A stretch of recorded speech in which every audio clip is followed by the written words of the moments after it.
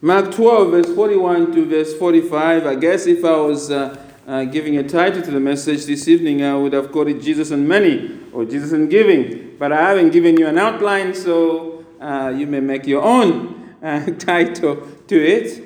Now, last year, Mackenzie Bezos, the ex-wife of the Amazon founder, Jeff Bezos, announced that she was giving away half of her $37 billion fortune to charity.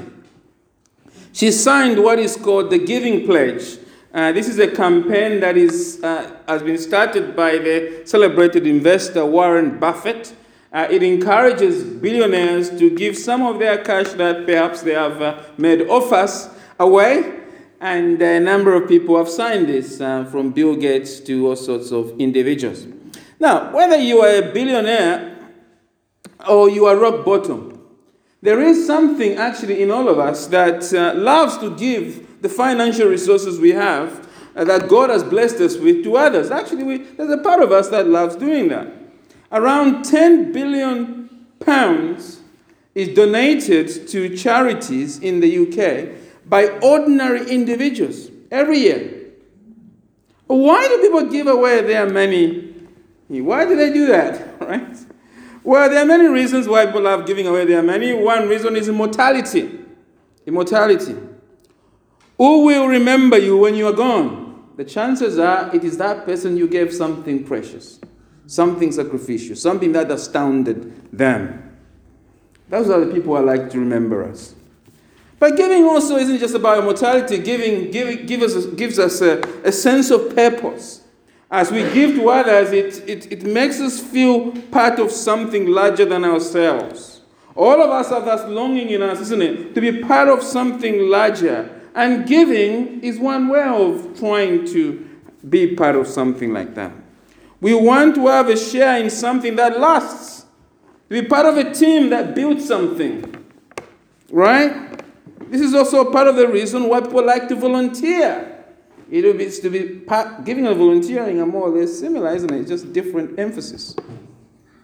Some, of course, give not for such reasons. Some people give to be seen by others. They give for fame, right? To have a street named after them. So that people may applaud them for some work they have done. Others give to buy influence. It's very interesting that Warren Buffett's club actually is only made of billionaires. And billionaires like to be part of that club. So they give, they get more contacts with other billionaires, right? So actually giving for the Giving Pledge group is really, a big part of it is networking with billionaires. So not all giving is giving. Some of it is actually about taking back. It turns out we all love to give, but not all of us give for the right reasons or in the right way. And the problem with that is that the Bible teaches us that God is not asking us to give him money. God commands every follower of Jesus to give money. He's not asking, he's commanding. And he's not commanding you to give money to him, he's commanding you to give back to him. We need to understand that. It belongs to him. And God has set clear guidelines on how we should give back to him. And my task today, this evening, is to help you answer this simple question. Does your giving to the work of God impress Jesus, or does it dishonor him? Is the way you give, does it impress Jesus, or does it dishonor him? As I said, as I pray, there is nothing more sensitive than money, is there? The Bible talks a lot about it, and none of us want to hear what the Bible says about it. It's difficult to hear. But we need to talk about money, and we need to ask ourselves that question. Does your giving to the work of God in the church impress Jesus, or does it dishonor Jesus? And the reason we need to do that this evening is because we are in Mark, the passage we just read, and Jesus is in the temple. It is his final day on a Tuesday there. He's leaving the temple and he's not coming back. But before he leaves, Mark tells us of an encounter that Jesus has on this Tuesday. And it's there in verse 41 to verse 44 of chapter 12. And so turn with me there. And there are just three things, really, I want you to think about concerning your money and giving. Jesus giving money. Three things. The first thing is this. Jesus knows what you give. Point number one. Jesus knows what you give. Jesus sees what you give. He's not blind to it. It has been a long day, hasn't it? We see in verse 41, the clock is ticking on the life of Jesus. The whole day, by the way, prior to verse 41, Jesus has been debating with the Sanhedrin. He's been teaching the people. And this morning we saw him warning us, saying, beware of false teachers, as he warned us about the scribes. So the day now is drawing to a close. But before Jesus heads out of the temple, right, we see that we can imagine him just getting up from where perhaps he's been sitting or he's been teaching, and he's going to another part of the temple. The area where Jesus is perhaps walking to, it is an area of the temple called the Court of Women. And it is this area where visitors in the temple place offerings in the temple. And as we see Jesus there walking around in this court of women, we can see there are 13 offering boxes. They're actually called shofar chests because they are offering boxes which have an opening that is sort of like a trumpet. There are 13 of these in the court of women. Now, Jesus is walking there towards one of them, but he doesn't cross there because he doesn't go very near it because he wants to stand on the other side, opposite this shofar, one of the shofar boxes, because he's not planning to give money. Rather, what he wants to do is to watch who is giving. Verse 41. Let's read. And he sat down. Here is how Mark remembers it. Mark tells it through Peter's memory. And he sat down opposite the treasury and watched the people putting money into the offering box. We need to pause here. Because what Mark wants all followers of Jesus to appreciate here is that Jesus sees and inspects what you give back to God. And he sat down opposite the treasury and watched, looked, inspected, we might say, people putting money into the offering box. He came out where he was, perhaps in a sanctuary like this, went to that offering box over there and stood by it, so to speak, to see who's putting money there. Mark is saying Jesus is interested in what you give to his temple, the church of God. That's what the temple really symbolizes. The temple will be destroyed to be placed because Jesus has come. Jesus himself is the temple. And we are the body of Christ. We are the temple. And Jesus is looking at this temple, the people who are inside it, and he's made it his business to monitor whether you are giving or not. This is uncomfortable. What is Jesus' business with what I do with my money? Why does it matter to Jesus whether I give to the church, his temple, or not?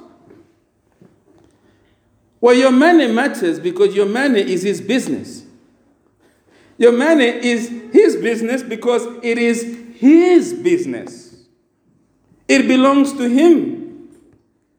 You are just a bank who is looking after the money that already belongs to God. The account owner is God. You're just a bank. You're just a steward. For you to ask Jesus what he's doing, checking how much you're giving back to him, is like the bank complaining what you're doing, checking your balance sheet, requesting your bank account details. The bank wouldn't complain about you logging on online, checking your own money, because the bank recognizes it's not its money, it's your money. In the same way, Jesus owns everything you own. Your money doesn't belong to you. You're just a bank account, even I might say, or you're just a bank. And so Jesus is checking. He's interested in what you give back to him. He's interested in what you're doing with his money. That's why he's standing by the offering box. Now the problem is that even though you never voice it out, our behavior when it comes to giving to the church shows we think Jesus is blind. You see, many people who profess faith in Jesus hardly give offering at all. And when they do give, there's no consistency in their giving. It's almost like they're giving by chance. An American study shows that the average professing Christian gives only 2.5% of their income. You need to let that sink in. An average professing Christian gives only 2.5% of their income. That is less than some of them spend on their Christmas presents, I would suggest. And that is not really giving, it is more like a hobby. The reason why many followers of Jesus treat giving to the work of God, to the temple, to the church of God,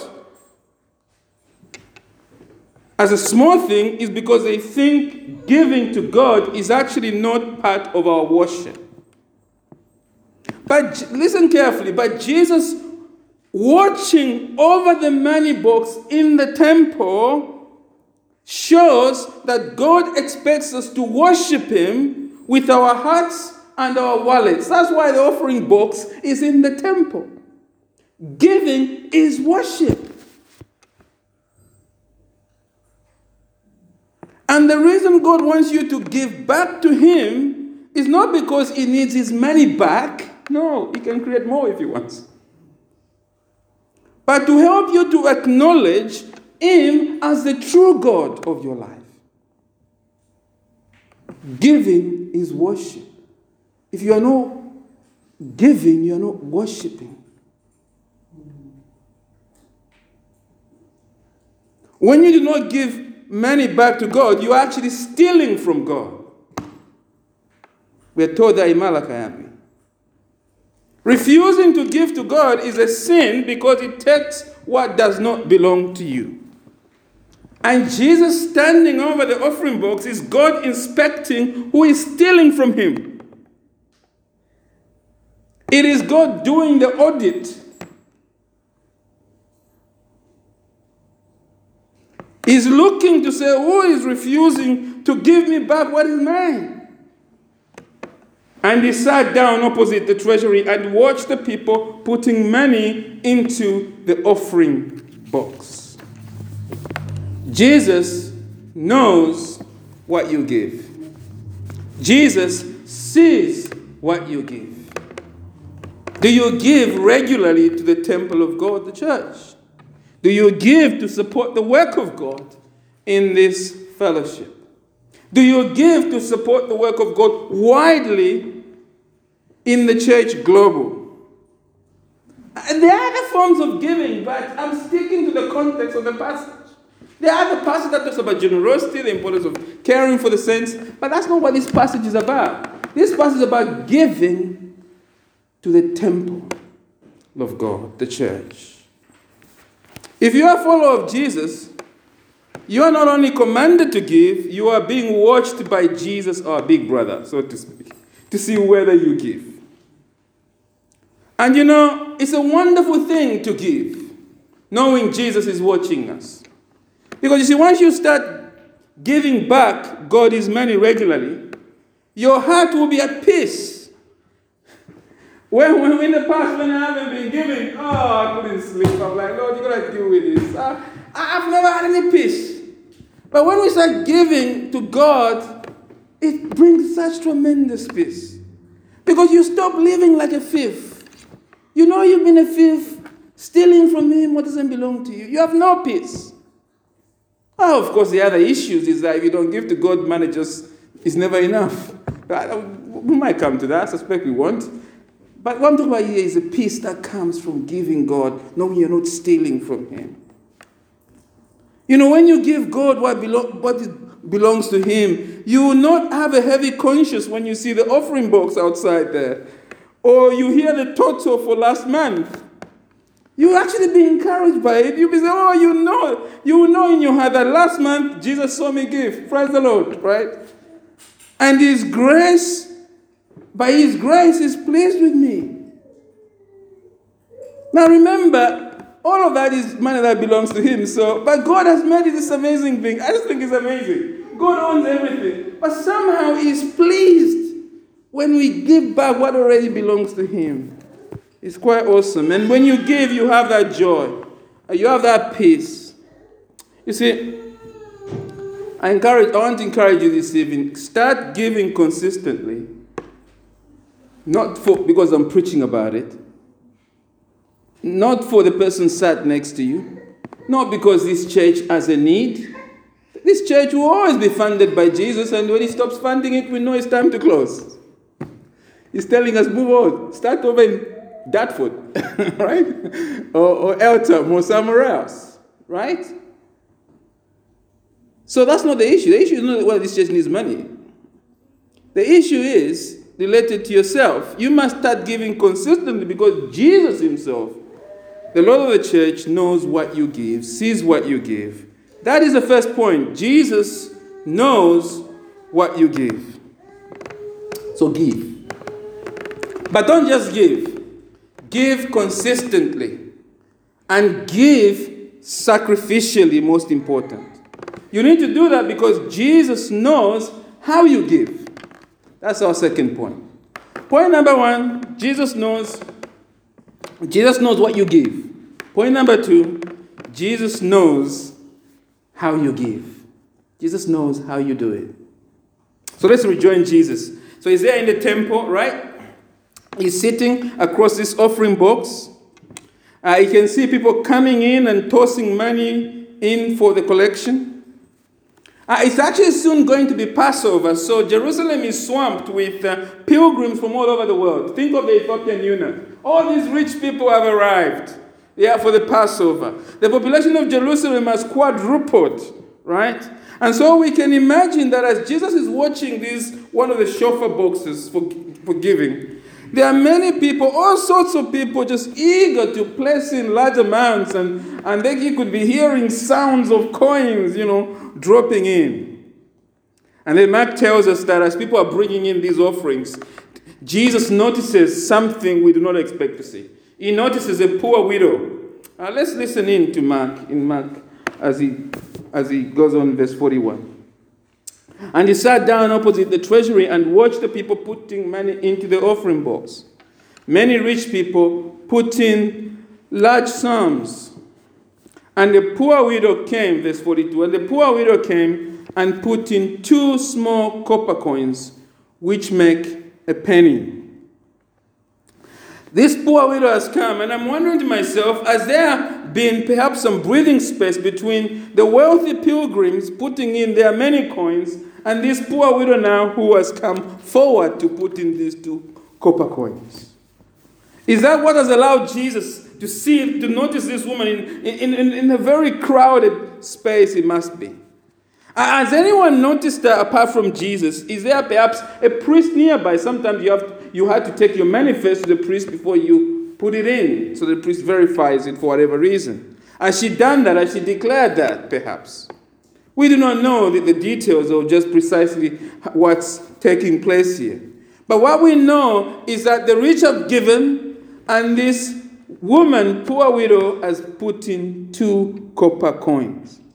And what we know is that Jesus is so impressed with this poor widow that we can imagine him quickly turning around to Peter. Look at this, look what she's done, right? I think that's what's going on here. This is amazing. And he's drawing the attention of the disciple to this woman. Let's read on with Mark to see what Jesus says. Verse 43. And he called his disciples to him and said to them, I think he's grabbing them, like, come and have a look at this. And he says, truly I say to you, this poor widow, perhaps he's gone over there to chat with her. This poor widow has put in more than all of those who are contributing to the offering box. More than anyone who has given the whole day. She sums it all up. Our giving is greater. Verse 44. Why? For they all contributed out of their abundance, but she out of her poverty has put in everything she had, or she had to live on. Jesus is saying, in the kingdom of God, how we give matters. Giving to God is not about the amount you give. It's so important. It is about the sacrifice of our gift. Not the absolute level, but the proportion. This poor widow has only had 2 coins.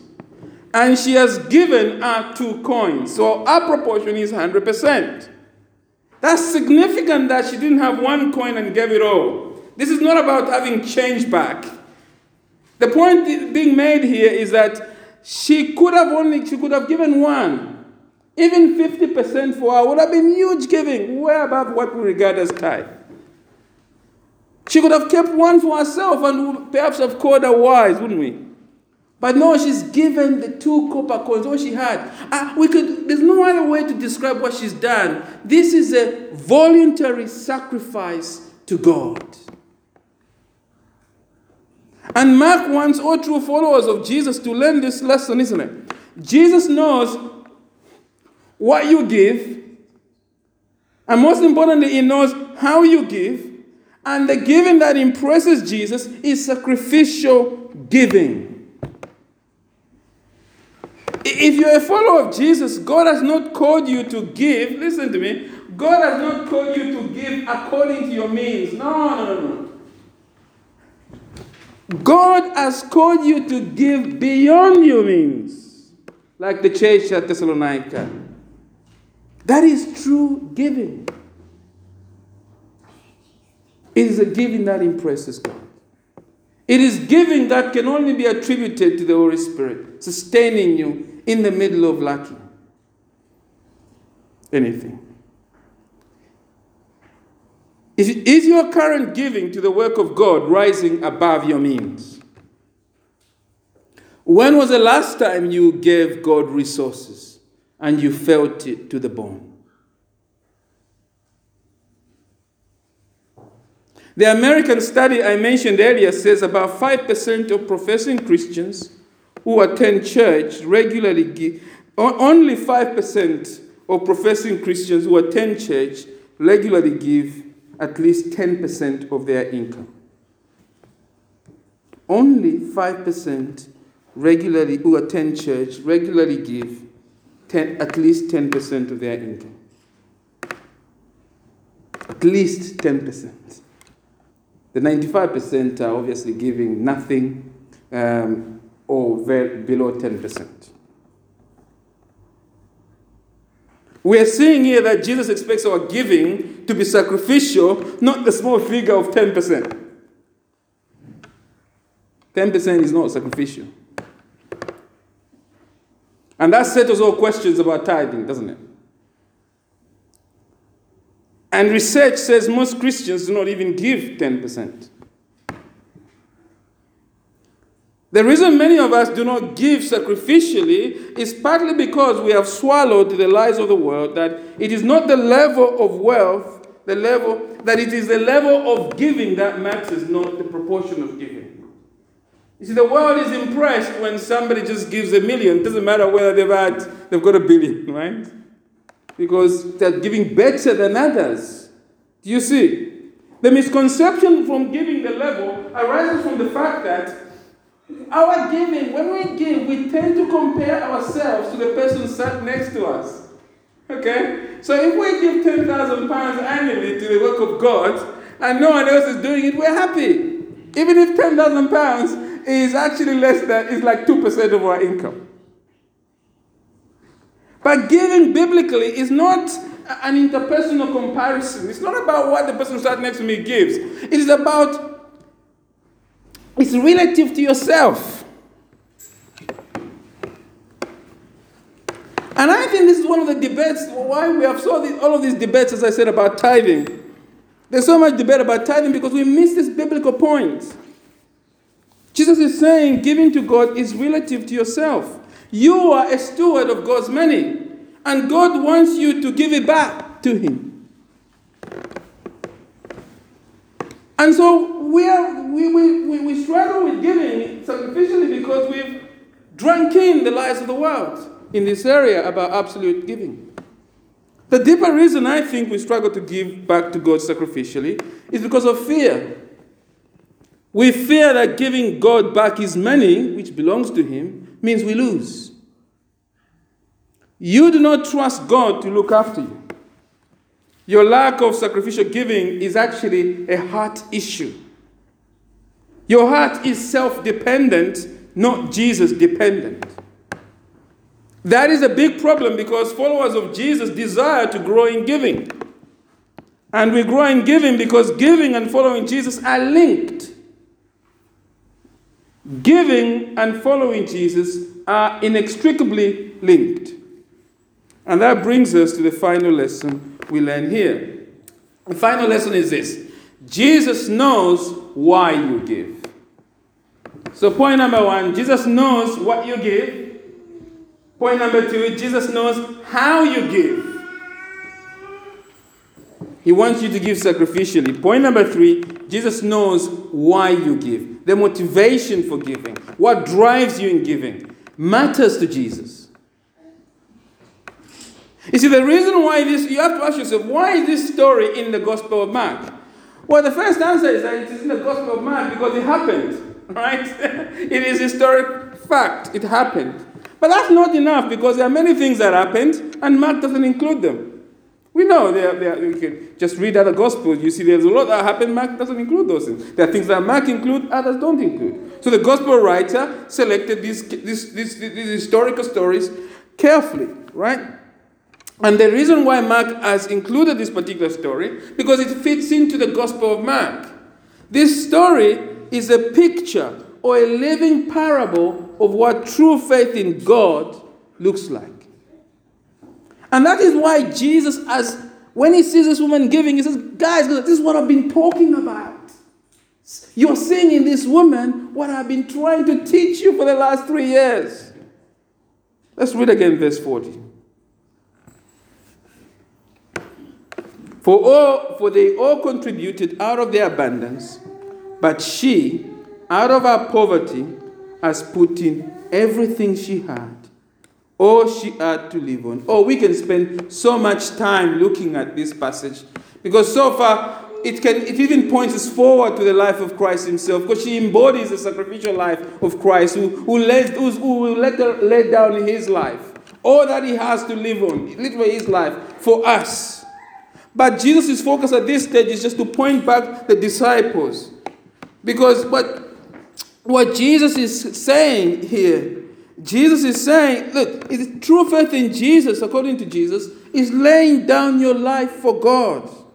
Is doing what this woman is doing. This woman has counted her life nothing in order to support the work of God. Notice this woman has done the opposite of what the scribes have been doing. What were the scribes doing this morning? They are robbing the widows. It's very people like her. This woman has done what the rich young ruler failed to do. The rich young ruler walked away from Jesus because it was too much to give up everything. This woman embodies a picture of true discipleship. She has given up her treasure to depend on God alone. It's a small treasure in our eyes because this is all she has. It's just 2 coins. But it is the only thing she has. And she has given it up. And the fact is that she's giving it up. She's come to the temple to give it up, as it were. And who has she met? She has met God in the temple.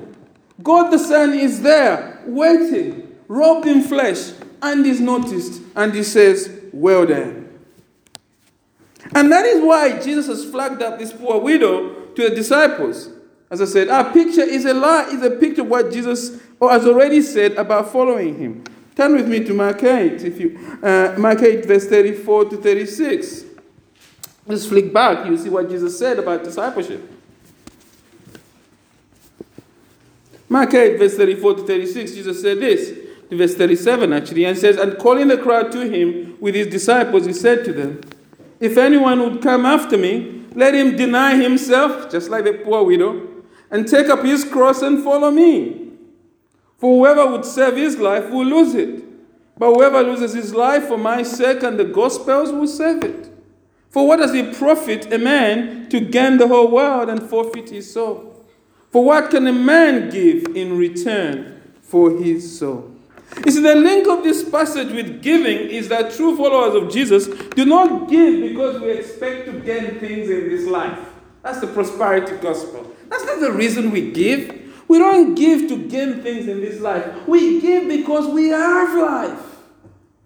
We already have life in Jesus. We can give because losing things of this life doesn't matter because we have in Jesus the true life.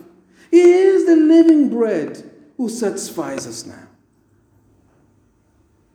You see, that this poor widow seemed to lose everything by giving, but she didn't because she already had God in her life. And we believers can give sacrificially because we have Jesus now. Are you currently giving to the work of God regularly in a sacrificial way? Well, if you are and you're sitting here this evening and say, yeah, I did something on my own life with this widow, be encouraged, beloved. Because your giving, Jesus is saying, is actually evidence that you truly belong to Jesus. When we think of the evidence, the fruits we should see in a true believer, giving, I would say, is number one, so far as we go through the gospel. Because we've seen it, where it's failed. That's the problem with the rich young ruler. The owed on wealth was too much on him. So if you're giving sacrificially to the work of God, be encouraged. Your giving is evidence. It's a mark of discipleship. Yes, your sacrifice is foolish to the world, but you know that you are only a follower of Jesus because you serve a God who gave up everything for you. He left the glories of heaven for you. He literally gave up his life on the cross for you. And because you have been truly born again, you now have his life flowing through you. And that life is a life that gives up everything for him. You know that your Father delights and smiles at you when you give, don't you? Because Jesus here is delighted, his God is delighted. So press forward with your sacrificial giving. And ask God to help you give more. Look, we are always growing in giving, but we're always growing. And so ask God to help you give more sacrificially. Maybe you are giving sacrificially, but you feel discouraged because the amount of giving you give relative to other people is small. Sometimes we can feel like that. We said, I'm giving a high proportion, but it's very little. And in the scheme of the church, it looks like it's negligible. Children, when they give, it's like that, isn't it? Their mom or dad gives them £1 and they give the whole pound. And you think, well, is that really making a difference to our big, large budget? But in Jesus' divine finance, it makes a huge difference in his economy, so to speak. Because God delights in that. And that's one of the reasons why we should not make a light thing, actually, of encouraging our children to give.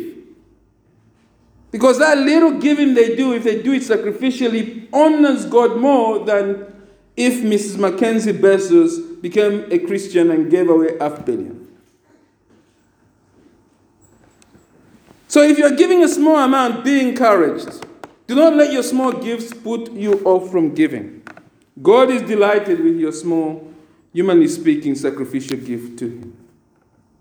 Are you currently giving to the work of God regularly in a sacrificial way? The honest answer for many of us is no. For many of us, sadly, we are not giving sacrificially.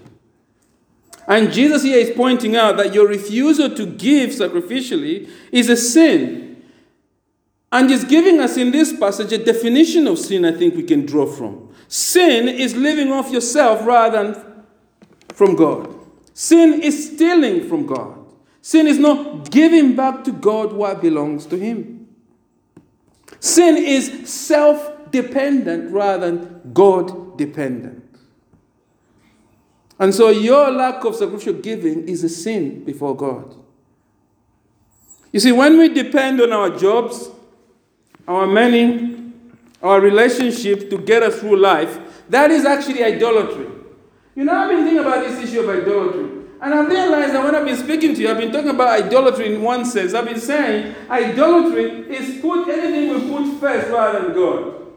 That is true. But I've discovered another definition of idolatry as I was meditating on this passage. Idolatry is also anything we depend on rather than God. So if you depend on your job to get you through life, that is idolatry. Because as good as the job is, it shouldn't be what you depend on. It's a gift from Him, but don't depend on it. Depend on God. Have faith in God. And sadly, for many of us, our idols is what stops us from giving to Jesus. And the big idol we have is money. We depend on money, that's why we can't give it sacrificially up to God. You see, our giving always reflects the posture of our hearts to God. We give to things that we feel deeply connected to. I've been thinking about this. You know, you're on the train. Before I had Abigail, I'm on the train. If I see something like a photo of a poor suffering child, I notice, yeah, it's interesting. She's African. Yeah, I recognize that in the village where I was growing up. That's interesting. But it doesn't move me as much. But once we had our daughter, all of a sudden, perhaps it's a ratio comparisons in this advert, but that's a different topic. But the point is now, all of a sudden I feel connected to that. It feels a bit more close. I'm thinking, I think I should give towards this. There's a connection there that's drawing me in.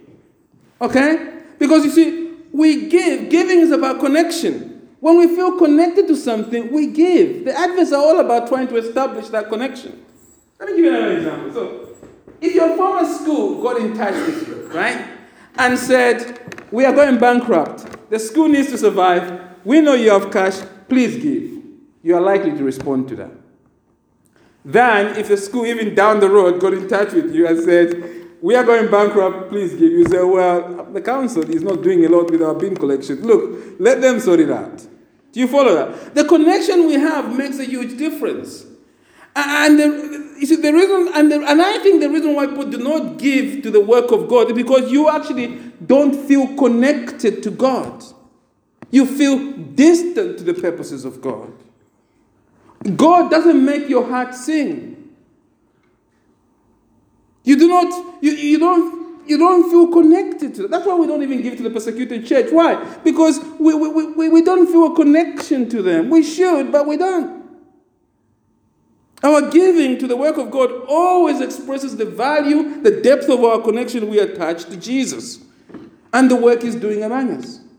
Giving is poor, for example, for us as a church at the moment. Why? Because we don't feel connected to what God is doing in the church at the moment. That's why giving is actually a spiritual warfare issue. It's actually asking God to change, to move in our hearts. Perhaps spiritual warfare is the wrong way to put it. But essentially, it is a heart issue. God must make us connected to the purposes He's doing in Bexley. And of course, the devil is doing what he's doing to keep us away from that. My point is that the state of your giving is raising a question. How much do you value God? How much do you value His church? And I would say if the answer is no, it's very low, because there's no sacrificial giving, then I would say your heart is in a terrible place. You need to urgently come before God and repent of your sin. I said every sermon must end on calling all of us to repentance. Because you need to urgently repent before God, because there's no need of you could make a resolve to give more, but start with repentance. Genuine repentance. Zacchaeus type repentance. So this evening, come before God, surrender to God. Surrender back to God all His resources. You know, as I said, people often ask me, Chola, how much should I give to God? What's your opinion on tithing? And I always tell them the same thing. You are asking the wrong question. That's not a question Jesus is asking here. The question you should be asking is, how much do you need to live on? Your money doesn't belong to you. It doesn't belong to us. It belongs to God. So go to God, ask Him, how should my life be organized? How much do I need to actually live on? That's what we ask in the new covenant. That you are asking old covenant questions. Tithing issues. In the new covenant, our life belongs to Jesus. All of it. So we are asking, Lord, this is my life, right? I'm going to God. I'm saying, God, my bank account is yours. Yeah, with the overdraft. My bank account is yours, right? How much am I supposed to live on? This possession is yours. If you own a house, you're saying, Lord, this is your house. It's not mine. I'm sorry it's in my name, but it's yours, right? By the way, there's a whole sermon about that, why you shouldn't even worry about losing your house or whatever it is. It's not yours. It belongs to him. And if he wants you to still be a tenant in that house, temporary steward, he'll keep it for you. And so what we should do is to ask Jesus, how much should I use now? How much should I use in 2020? And the rest, Lord, show me where you want me to give it. A true follower has a willing heart to give to God. More than that, we must live in such a way that we feel the pain of giving to God. If our giving is too comfortable, if we don't feel the pain of it, there is a problem there. And I would say the problem is a heart problem. So come before Jesus now. Surrender your finances to him. Commit to live sacrificially in 2020. But as I said, if there is no desire to do that, then you have bigger issues. It means you have not yet experienced the saving grace of Jesus. We should not beat about the bush, as they say. We should be honest. Evidence number one has been called in, and it has produced devastating results. It shows we are not giving, therefore our hearts are not changed yet. If there's no willingness to give more to God, the default setting of your heart is not dependent on Christ. That means the entire fabric is corroded. And Jesus has warned us in Mark, whoever would save his life will lose it, but whoever loses his life for my sake and the gospel's will save it. And our prayer as a church is that, beloved, as we worry about our finances, that's a secondary issue. Let us worry about the hearts of people who attend this church. Because when God changes the hearts of people here, our finances will improve. Well, may the Lord help you to confirm that you truly belong to Jesus and have a future with God by enabling you to grow in giving back to God. Amen.